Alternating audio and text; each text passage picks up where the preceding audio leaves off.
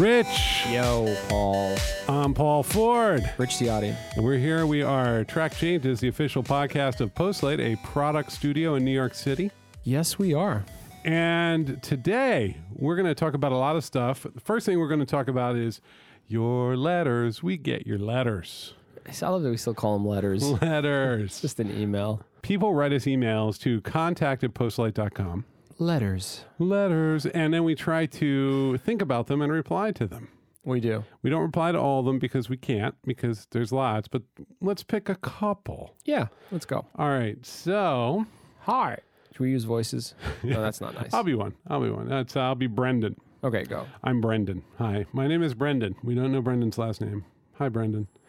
I was curious to hear more about Rich's comparison of small teams of software developers to architects' offices, wherein he says that if you walk into an architect's office and say, play around a little, I need this to be better, it's going to be very open-ended sort of enterprise, and you can't be sure that anything good will come of it.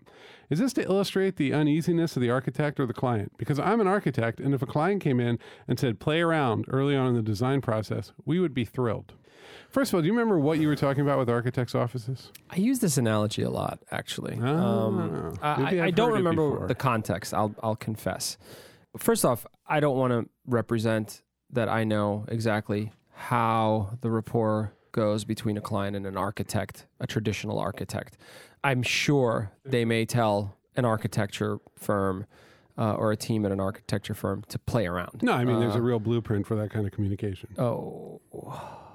What I was getting at was that the architect eventually will need to firm up and come up with a level of detail and that there is an assumption that that detail will not change very much. Because you can't build a skyscraper and say, you know what, let's make it... The escalator would really look great on this other side. You can change things like color. You might be able to change some materials. That happens a lot. Like, I want this to be, Sure. like this kind of marble instead of this kind of marble. Sure. But structural things, those elemental things, you can't fool with those at all. You can't fool with those, and frankly, you don't really want to fool with those. Usually it is the aesthetics that people have an opinion about. Now, the comparison to software was what I was trying to get at, is that it is the artifact that comes out of the process. It's so wide open and so difficult to really, you're creating something that others are going to interact with, and their interactions with the thing will make or break it. It'll either fail or succeed. Give me an based on example. engagement. This is so abstract. We got to help the people. Yeah. So let's say I'm going to make a new kind of commerce application where you just put in your mood. Okay. And A little grumpy today. A little grumpy. And it'll Okay. actually search through products that fit your mood, so that you're not searching for blue pants. You're saying I'm grumpy. I want my grumpy and it'll pants. show you an umbrella, or whatever, right? No, So but this is an idea. Literally, I'm a big grumpy pants today. I'm a That's- big grumpy yeah. pants today. No product designer should say, okay, got it. And they disappear for 3 weeks and they come back with an exact, full, detailed blueprint of what they're going to build Of the for you. grumpy pants API platform. Terrible mistake. Terrible mistake. Why is that a bad mistake? Because there is no way to conclude at that moment, which is at the idea phase, that you didn't solve a problem here. It's essentially an exploration to a large extent. Mm-hmm. So what you really should be doing is sort of creating lower impact representations of the thing that you can test and play with and see visually and just get a first person perspective Okay, around. so I come and first of all, mood-based shopping, it should happen. Now that you've said it out loud, I kind of It's a free idea What would it- available to the world. What would it be like? I mean, what would happen? You'd say, I'm grumpy today. My worry is that it would just give you, like, in the same way that I go into Shutterstock Yeah. and I have these very obvious ideas like design, and then there's the same things show up for design you'd exactly expect. Like, Yeah. Shutterstock probably has 30 or 40,000. This is a stock photography service that we use for the newsletter. It's very nice. But it probably has 30 or 40,000 light bulbs. Yeah. To indicate ideas. Lots of that There's stuff. a lot of, what I love too, actually, and just a quick digression, is that there's also this thing going where people will just basically superimpose words into really ridiculous scenarios. So it'll be like blockchain, and then they'll just be lightning. Yeah. And then it'll be like innovation, and it's the exact same lightning. That could just be a gallery right there. Yeah. And then. That's the thing they have. They're like, we have 20 million images. And you're like, but you could actually only have one image and then like 19 million. Anyway. Okay, so I come to you, I'm like, I want mood-based stuff. Go ahead and build it for me. And I'm worried that it'd be like Shutterstock, where the first word you type in, grumpy, suddenly just shows you things that have the word grumpy, and it like does a keyword match. Yeah. And that's the problem with Shutterstock. Like if I just do the word, if it's like, you need to think a little harder and come up with related concepts that connect. And, correct. Really what I was getting at was that getting software right is hard. And the cost of change increases as you go further and further down the process of designing and building something. So if you do decide that was a bad move and it's really late in the game and they've built everything, it's very costly to sort of pull the machinery out, move the wires around, move everything around and try again. So the more you can test and play, the better off you're going to be. Any product shop that tells you, we know exactly what you want, see you in 3 months, and doesn't have that dialogue with you, the risk is a lot higher. Mind you, there are solved problems like commerce and... Sure, I'm going to give you my credit card. You don't want to reinvent that. You don't want to... Actually, you should actually lean on those conventions, if anything. But very often it's an idea, and it's this sort of new terrain, and nobody should take a pencil out, sketch it out, and say, yep, here it is, go build it. You want to know the fundamental paradox of our industry? I do, actually. I do want to know this. The best way to cut risk is to play. Yeah. And it's incredibly difficult. Most agencies, most product design studios, whatever, when you're doing your sales process and you can't go in there and say, I need you to give me a huge amount of money so that I can let these well-educated, bright people go off and have fun on your dime. Yep. Because this is what they love to do. They want to obsess about this problem. They would do it for free. Sure. But they happen to be with us and we pay them. Yeah. And we're going to let them go away for like a couple weeks. And just like, there might be a day where they don't do a damn thing. Yep. They're just going to be looking at kind of out for a walk. One of our developers likes to go through a walk through the park every morning. And I think it's the woods, actually. Talk to the deer in Tennessee. That I can't confirm, but he does go through the woods. I may not talk to the deer. But you're making a great point. I mean, look, when you pitch, by the way, when you're like, okay, give me a proposal, Rich, and then we draft this proposal, if I put a phase in there that says, our team is going to play, that's scary, right? You've got an idea and you've decided to take the leap and spend money on that idea. And exactly. They dress it up with ideation. Right. Stuff Design iterations. But really what you're asking people to do is say, here's a risky scenario. Okay, here's a problem that's expensive and difficult, and no one's been able to come up with an optimal solution that we've identified that we can just copy. Correct. So can you go off and pretend? Can you go into a world of make-believe and create this problem in a little like constrained, like magical way? Make it real. Yeah, and then see if you can like get from the playful silliness to something real, viable. And look, Brendan ends it with a great point, which is like if someone came, I work in an architecture firm. If someone came to me and said, play, we'd be thrilled. And it's true. You really would be thrilled. And it does happen. Sometimes it is a partnership where the client isn't just saying, here's exactly what I want. Here's this grid paper and just do this. Usually that's someone who comes out of your industry, right? Like that's like the architect who started a general contracting firm and now is like this big thing that they have to do. They're going to come back. It's very concrete. And they're going to be like, guys, I understand, like just literally, but here's the problem, right? Are there any worse words for anyone in a client service business of any kind to hear than have fun with it? It's a dangerous that proposition. Never is a good thing. Yeah. Right. And that's really tricky.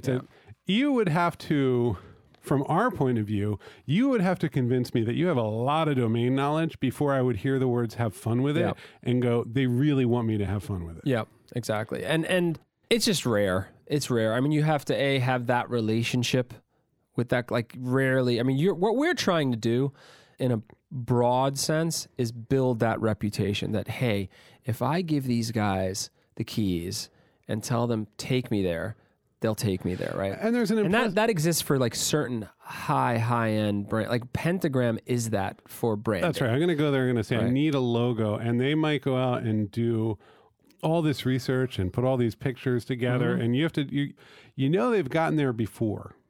Exactly. They've built that reputation. They know the route. Exactly. And we would love to, and we are quickly sprinting towards building that sort of reputation where we're a design partner. We think and sort of process the problems with you rather than just, to your term, a general contractor where it's like, I know exactly what I want. Please go do this. Well, the tricky thing here too, Ray, is that don't get me wrong. We do that kind of work, but we would be thrilled. And the teams would be thrilled if we were asked to sort of just, hey, here's the blue sky. We've had challenge. We've had challenges to do projects like that, and they've gone well. But what I've noticed is that the amount of communication when somebody says, "Go for it, see what you can come up with," the amount of communication necessary triples or quadruples because suddenly they're making a different kind of bet, and it's almost like we fall back on me a little bit as a technical communicator, someone who can write, because I can explain, like, these guys are over here and it looks like they're playing or it looks like they're not checking in too much code right now, but this is going to accelerate here. This is going to move here. Yep. This is going to happen here. Yeah, exactly. There's all these give and takes, and it's really, I think being in client service, you start to become very aware of how you look to others. And it's been interesting for me in the last year of this company because I'm suddenly way more aware of how engineering looks, how design looks, how product management looks when someone from outside of these industries looks in. Mm-hmm. Absolutely. And I was already pretty aware. It's what I write about, but it was just like, it just looks like a lot of risk. It is a lot of risk. And we've had conversations with prospects where we've told people that's too risky. And, as a shop, you want to somehow steer people towards business, Yeah, but we lose our reputation if we stop shipping. Exactly. So we've had many conversations where it's just pretty much advice. It's not just reputation too. We also lose employees. If people aren't satisfied putting stuff over the line, because that's the only thing that you really do. Like if nobody wants to work on something for 18 months and then watch it go away. Absolutely. So Brendan, thank you for your question. It's an excellent one, and it's really a clarification. So we're going to read another question. Should I read it from, it's either from Noel or Noel. Oh, they've got the two dots over the E. It's an umlaut over the E. It's two dots. Oh, yeah. Look at the English major now. Okay. Should I read it? Just go for it. Hi, Paul and Rich. I'm struggling and have been struggling with the phenomenon I call the Facebook event horizon. And I thought it was just the sort of thing you both would have opinions on and maybe even want to dabble in a solution for. In short, the Facebook event horizon is the point at which you've locked so much content into one social media platform that extracting yourself and your content from that platform requires increasing amounts of energy and effort until you despair and have to abandon the last 10 years or more of your online life in a drunken midnight point of no return. Delete account catastrophe. I understand why Facebook doesn't have a WordPress equivalent of export content. It wants to lock you in. What I don't understand is why no one else has created an app or plugin or a service that can extract all your content in an easily manageable interface so that you can easily go through and figure out what posts, links, photos, etc. that you want to save and trash the rest. I'm assuming it's very difficult to build it. It's not difficult. That's the reality.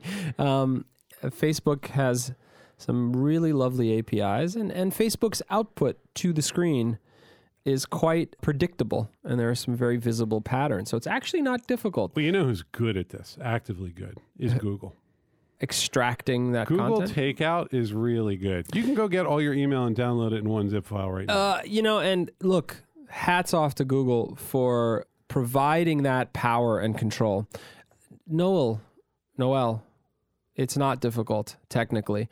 What is at play here is, I think, the commercial interests of Facebook. And having a tool that is, $3.99 in the App Store that allows you to hit a button and see a nice export utility kick in would definitely take a lot of power and a lot of influence away from Facebook. So it is not a technical challenge. It is Facebook has a particular commercial interest in not letting that happen. I mean, you can actually get all of your connections out of LinkedIn in a comma-separated value file, for instance. Is that true? Yeah, you can get everybody. Hundreds of people I've never met and probably will never meet, I can get in a CSV. I've done it. I did it when we started the company so that we could make a mailing list.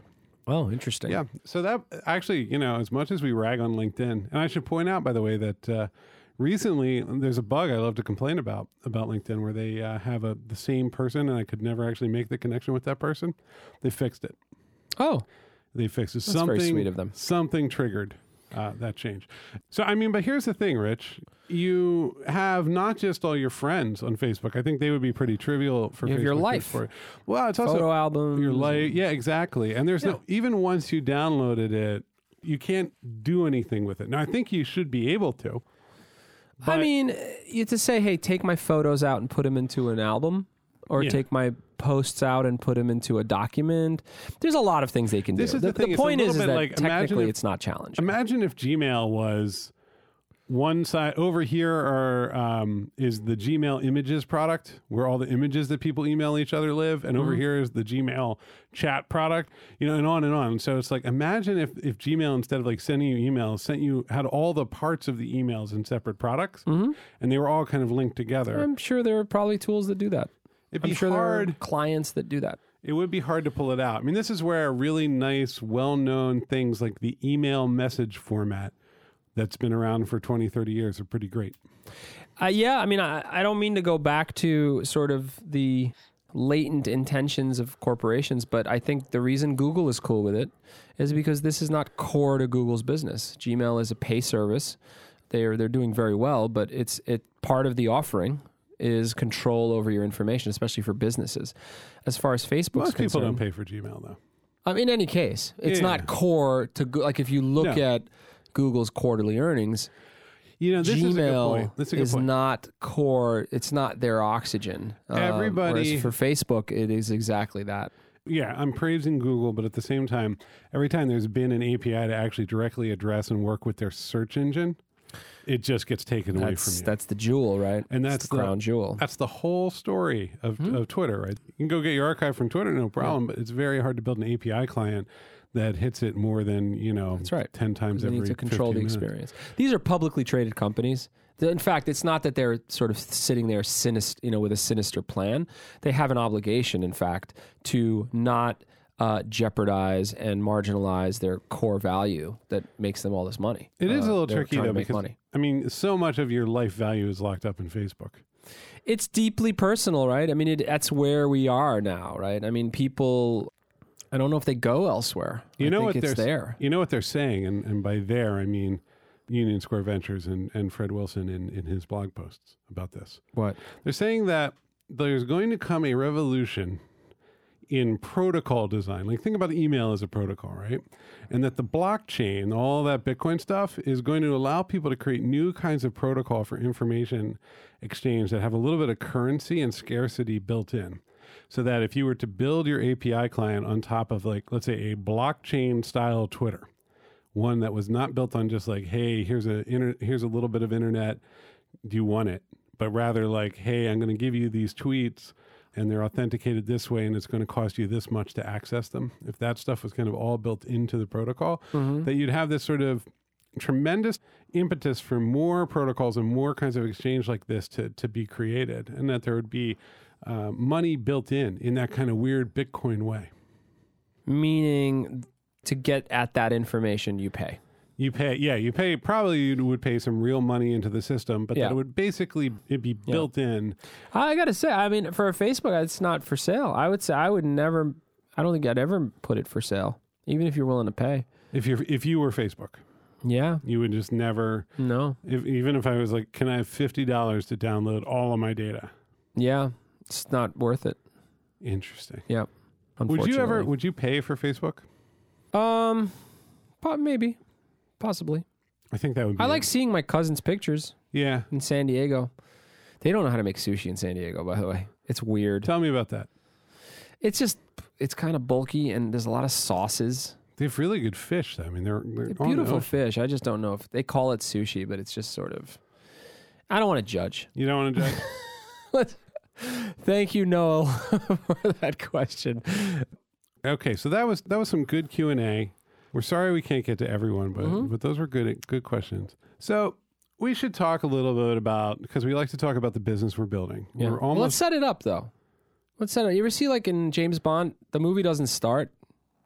The credits don't come in? Start eventually.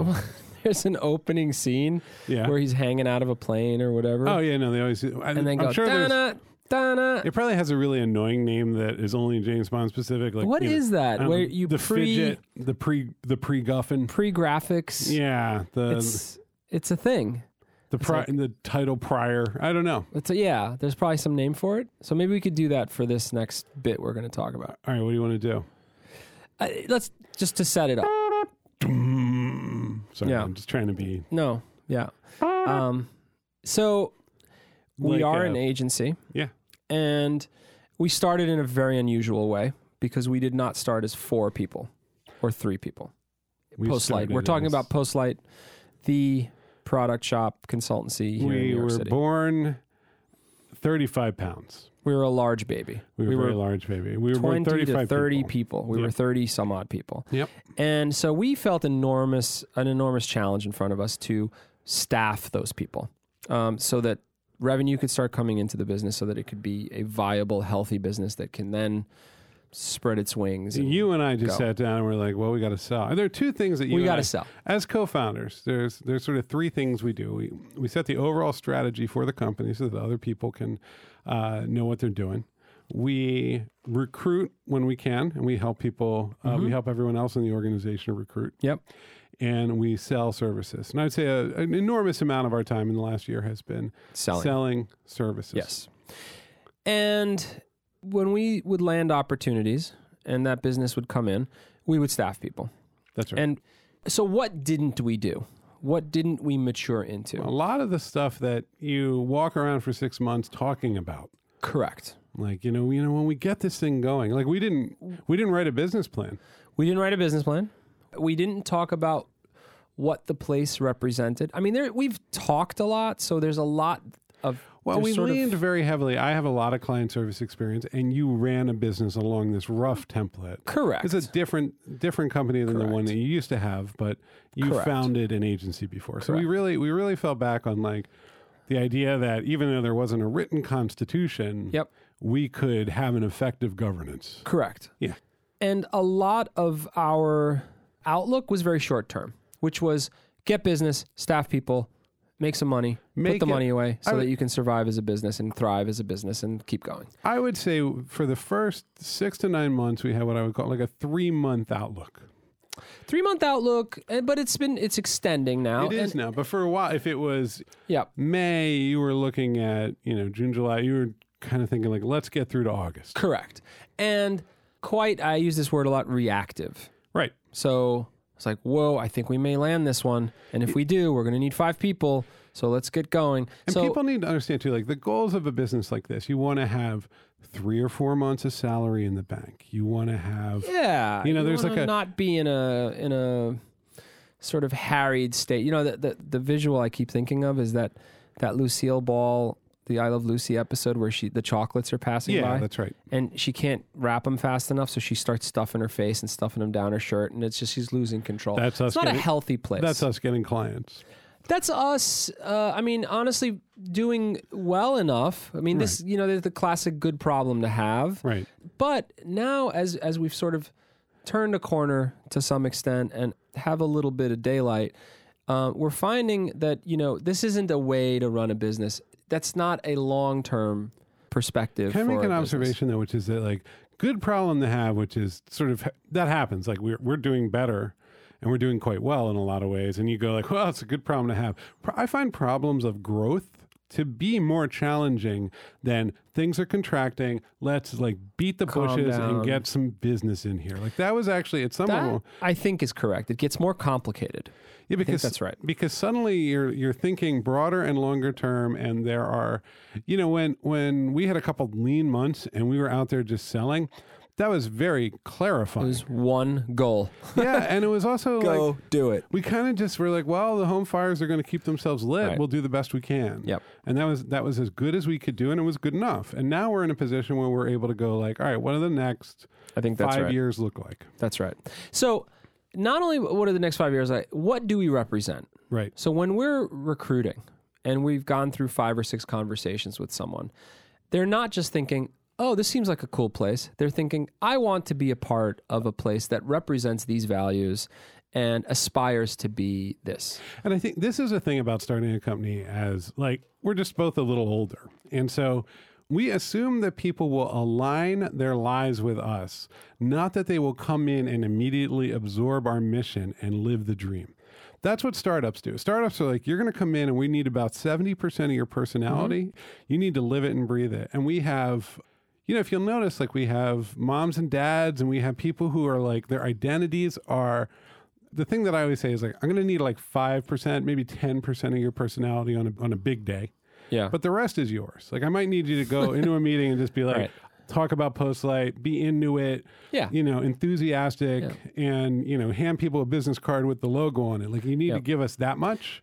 Correct. But the rest of it, like if you want to go home and get really into Game of Thrones and, Go for it. or you're just, whatever you want to do, that's your life too. Yeah. And there's no doubt that, we want to talk about people we're trying to recruit. Sharing those values is important, but also the people that are already in the place, to provide a particular direction and a particular path that represents them personally. Like I'm not going to assume that I'm, Jane, employee 26, We don't is have going an employee to named Jane right now. We so don't. it's- Yeah.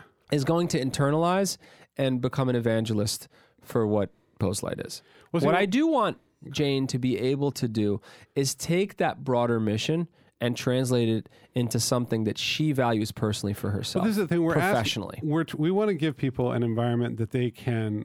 We want people to find us, and if they identify with us, we want them to come in.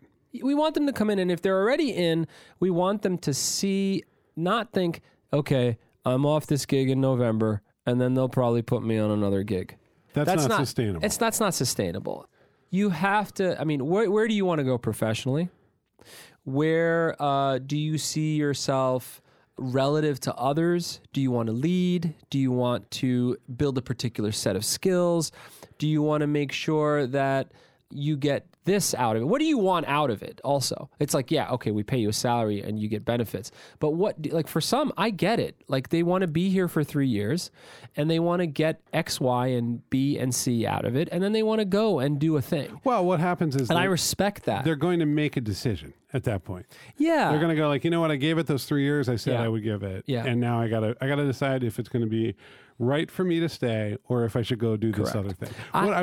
What we want is for people to make that decision feeling that it like sort of good about the basics. Like, Yeah. well, they treated me with respect and I was Correct. able to do good work here. I'm proud of the work I did. And now I'm going to figure out my next thing. Yeah. I have a friend who works for a small, about 40-person architecture firm. And the firm, which I'm not going to say the name, gained its reputation because of its founder. There is no partnership. It's one person. And he is internationally acclaimed. And he has young architecture school students working for him because he has all these projects going on. And he has no interest in building a partnership, but beyond that, he has no interest in really providing a path for the people. He's already done the math. He gets a 21-year-old who's willing to do 70 hours a week right out of architecture school because he knows that that 21-year-old wants this architecture firm on their resume. Okay?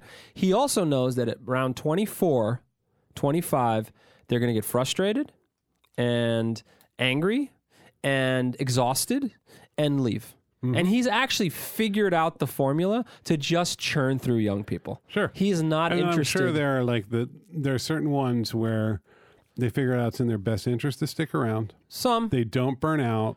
They get a big raise and Yep. then they stick around. Not only that, Law firms are like this a lot. law firms are like this. They sort of churn through people. Yeah. Not only that, he's actually supported. He knows the best ones are going to leave sooner. He knows the really talented ones are going to fish around. And he actually builds relationships with them such that he almost becomes like a career mentor as they exit his firm. Sure. So he's already decided that his shop is his. Well, this is also like the McKinsey thing, which is you're kind of up and out, but then there's an alumni network that's going to bring McKinsey business. Right. And you get McKinsey on your resume. Like they've formalized it to right. the point that it's like a cultural thing. It's, My cousin was a consultant, a management consultant for Booz Allen for a couple of years, and they were sending him to the most difficult places to do work. And they sort of knew that within 18 months, it was greater than 50% chance he was going to leave. And he left. And they were, in a way, Booz just decided, hey, this is the math. We just have to go back to Columbia and the Ivy League schools and get new people and just keep churning through, because nobody wants to be stationed in particular countries where it's a pain in the ass. I don't know how big they are, but I'm going to guess it's at least like 20,000 people, right? Like it really is at the highest levels. Yeah. And Paul, I haven't talked to you about this, so we should probably talk it up, but I don't want that architecture firm model as part of my organization. I actually want to cultivate leadership. I want to give people a path where they're feeling connected to the success of a place, rather than sort of chewing them up and spitting them out and getting more people. No, I agree. I think it's. Do you agree, Paul? Let's get this out there now. I absolutely agree. I think that so it's been a real lesson for me actually in that the last year, because I've never been in charge of an agency or studio before.